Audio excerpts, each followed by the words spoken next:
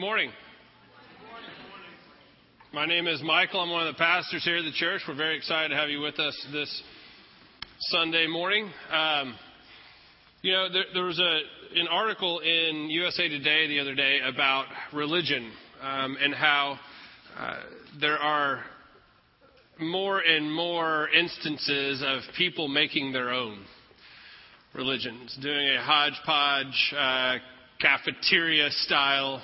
I'll take this from this shelf, that from that shelf type thing. There are a lot more people who say that they are Christian and believe in Jesus, but less of them actually coming to church. And many of them pulling things from other faiths as well as Christianity. George Barna, who is a man who runs an institute, the Barna Institute, a statistician who takes surveys of mainly the Christian environment, religious things like that. He's written a few books, and in his latest book, he says something to the effect of, we are heading towards a country with 310 million people and 310 million religions. That we each have something that we are making our own.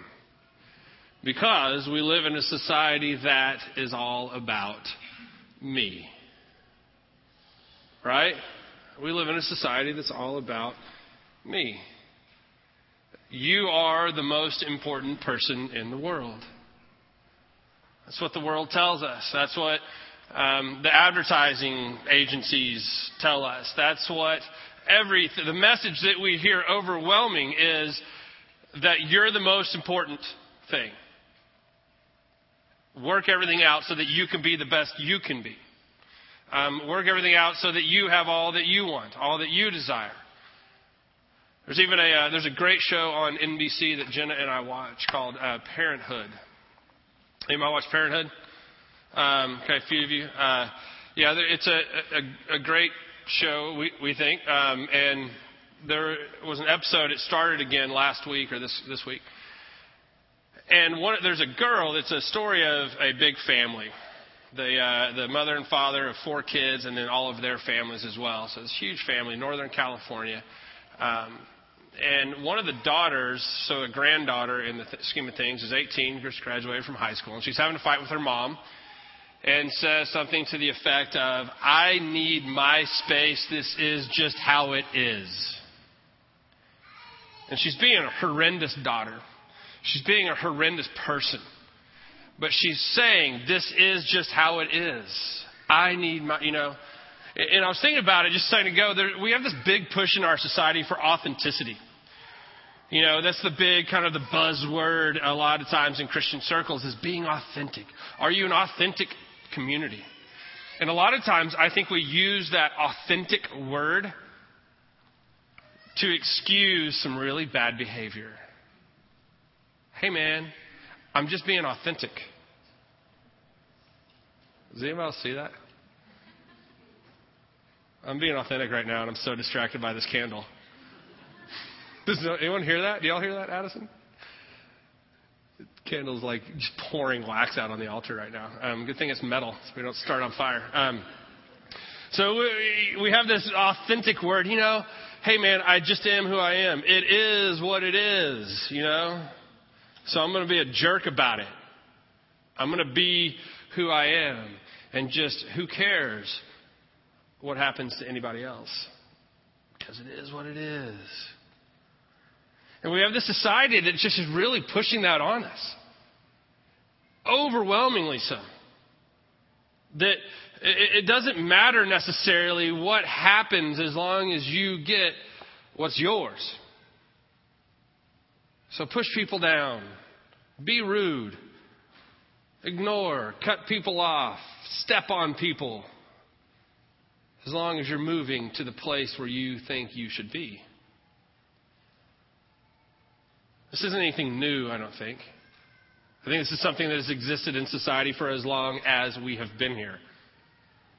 But I think the access to the overwhelming amounts of media and stuff that's out there is unlike anything else that's ever existed.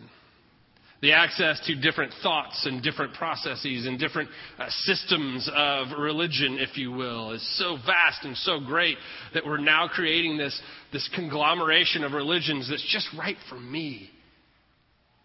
Well, you can have your beliefs, but I'm going to have my beliefs. Matthew chapter 19 is where we are. And Jesus just finished talking about marriage and divorce. And he's pretty harsh on it. The people who come to him to ask him a question are trying to get him into the debate of the day. If you remember, if you were here last week, I talked about the fact that there were two thoughts on when you could divorce someone in their society.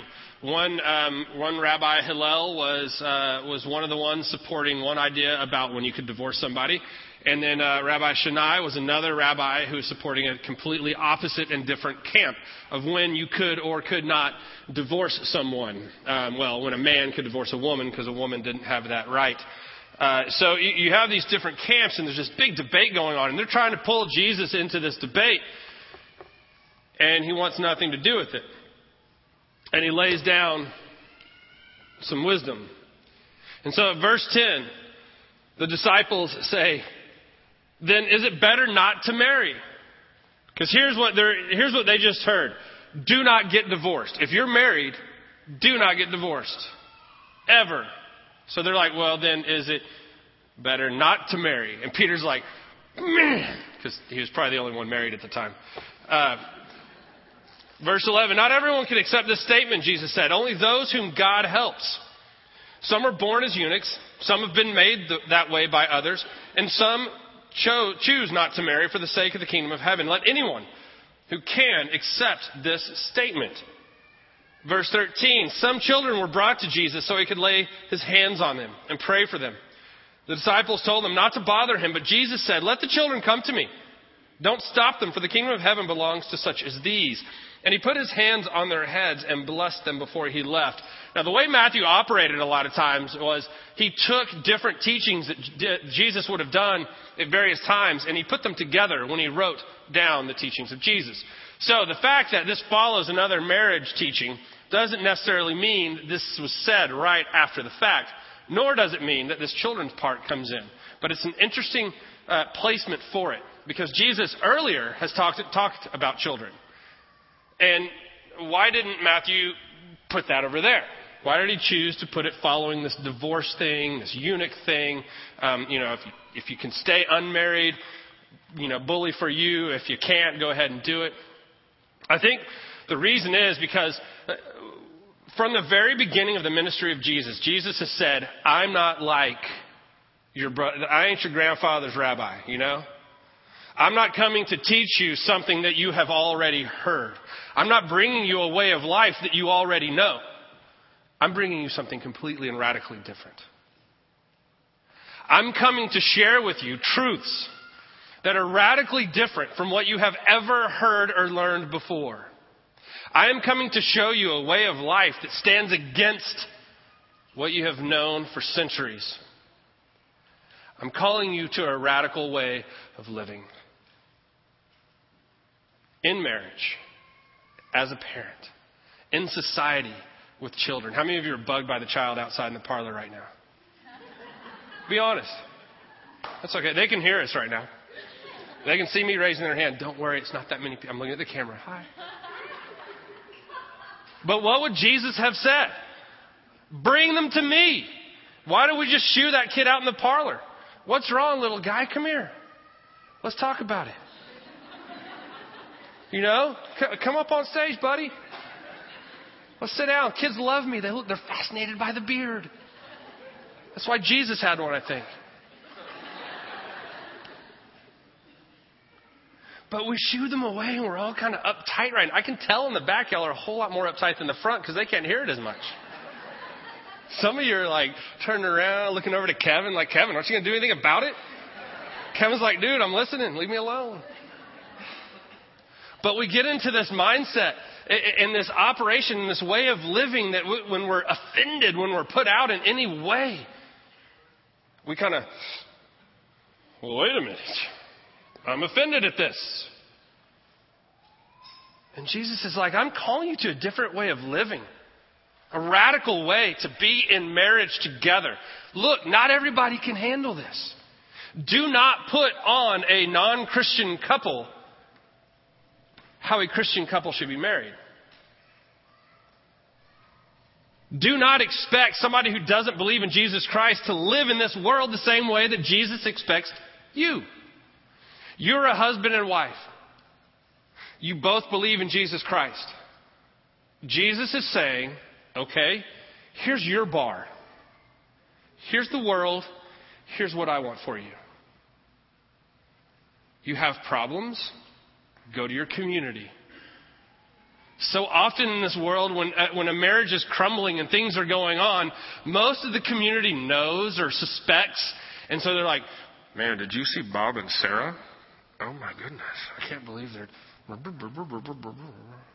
And Bob and Sarah are trying to hide it. But nobody says, hey, Bob, Sarah, come here. Let's love on you. Talk to us. What's happening? What is going on? Surround each other in the love of Christ and community. We are the body of Christ. We can't be the body of Christ without Bob and Sarah. Bob and Sarah made a commitment to one another 5 years ago. By the way, Bob and Sarah are fictional. And now they're struggling. So Daryl and Stacy, not fictional. Michael and Jenna, let's surround them.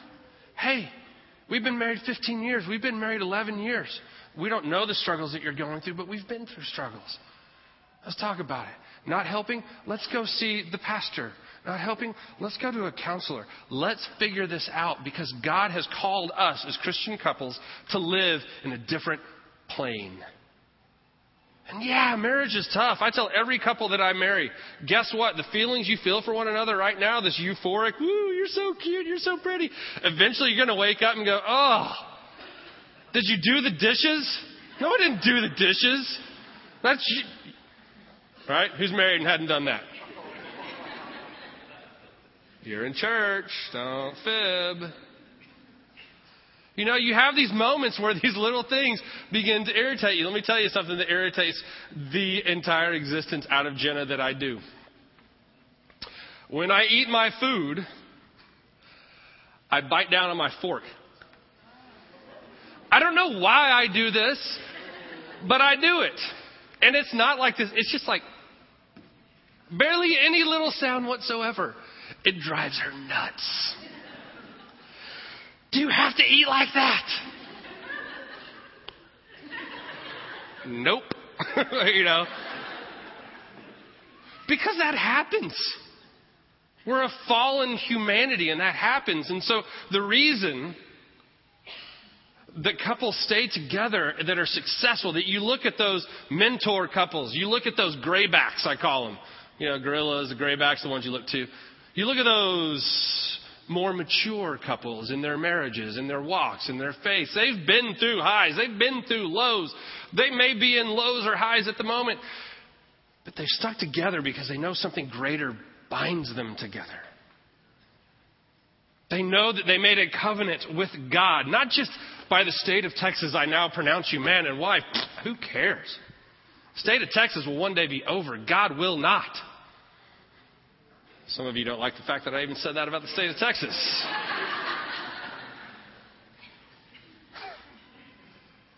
God does not end. Alpha and Omega, the beginning and the end. He is and was and will always be. And as you base your life upon that, your marriage, man, that's not to say, hear me, that we need to see this in a legalistic view that anyone who is married should never be divorced. Because I don't think that's the intent with which Jesus is delivering this. Look, Jesus is about a radical way of life, a radical way of loving, a radical way of forgiving that the world was not presenting, is not presenting. And so marriages that are in a relationship where there is abuse, physical, mental, whatever, Jesus would never say, you know what, sorry, you made a commitment, ha ha. No. That's not our God. Jesus didn't die so that we would suffer in a relationship horrible, miserable things. No. But he does expect more. Those of you who are not yet married, think about that. Pray about that. Find a person who believes in Jesus like you do. And begin your relationship on him, not on the fact that she's hot, even though she might be. Those of you who are already married and have been married for a long time, if it's not there, if something's missing, try to come back to it. Come back, as Jerry Bonham told the worship committee before, worship team before the first service. Come back to your first love. Jesus is calling. He wants you to come back to your first love. Him. A radical way of life that is different from the world. Divorces are so quick and easy. A radical way of loving each other in a relationship of marriage and as children. See, the children, as they come to Jesus, the disciples see them as kind of a nuisance. They're like, hey, don't bother him. Don't bother him. I mean, they were probably acting out of love for Jesus. He's had a long day. He's been teaching. He's been on his feet, on his sandals for a while. Nobody's washed his feet. He's tired. Go away. You have snot running down your nose because you're little children. And they're trying to shoo them away. And Jesus says, whoa. No. Bring them to me. Who knows who brought these kids? Their moms. Hey, that's that rabbi. That's Jesus. That's that guy that's been laying hands on people and making the blind to see, making the lame to walk, making the dead to be alive. I want my kids to be near this guy. I want my kids to have him just lay hands on him for just a second. I want to be a part of this. And so they're bringing their children to Jesus, and the disciples are like, no, go. But Jesus says, that's not how we operate. The world may say, I'm tired. Your children, come to me later. The world may say, hey, I've had a long day at the office. I know you want me to play trains with you right now, but I just need some time. So can you go somewhere else? Can you leave me alone? I have some emails to do. Corbin, seriously, just watch TV. Oh. I'm busy. I'm tired. I've been pouring out all day long. I need time to just... Is that what he did? No. Yeah, he took time to be away, to go by himself and to spend time with God. He took time, that kind of time, but when someone came to him, never did he turn them away. Radical living. It's not about you. Hey, I'm tired. So what? Your child wants to love you. Radical living. Changing how you operate in the world. You have a job that drains you so much physically, emotionally, mentally. You come home at 9:30. You barely see your children. All of this stuff. Quit the job. Radical. Amen. Radical. But Michael, the economy's horrible right now. There's people out of work everywhere. I know. I get it. And man, I speak as one who is blessed, and I have a boss who knows radical living. I'm not talking about God, I'm talking about David. I mean, God too, but my immediate boss. He knows family is more important than the overwhelming nature of the church. Hey, Michael, it's 9:30. I need you to be over here. Nope. I've told people no quite a few times. Hey, can you come over and pray with me? I can't right now, man. I will pray with you right now on the phone, and I can come over tomorrow. But right now, I'm with my family. And that's made people angry. Somebody's calling me right now to tell me.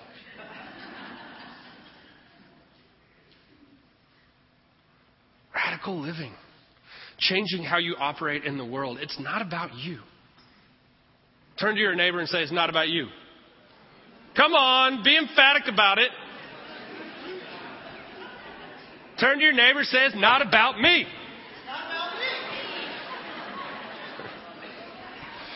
Jesus Christ, through these teachings about marriage and this teaching about the children, is saying, I am calling you to a different way of life. If you believe in me, if you accept the death and resurrection of the cross, then you have this eternal gift of life and love and mercy and forgiveness right here. And it is not yours to go, it's yours to extend to everyone else. To your spouse, to your children, to your neighbor, to your coworker, to your boss, to your employee, to the stranger on the street, to that person who believes nothing like you do. It's radical living. It's changing the way we operate in the world. Not just about coming on Sunday morning and crossing off the little box. Did my Christian thing for the week. Are you a believer? Yes, I go to church on Sundays. Is that it? That's something, but is that it? Is that all you do? Do you leave God out here in the room? Is this the only place God lives for you? In the CLC? Is this the only place that He exists in your life when you come to a worship service? Does He exist in your marriage? Does He exist in your children's lives, in your family? Does He exist in your office? Does He exist when you're driving on I-35? 281 out in Stone Oak. Does He exist out there? That's neat.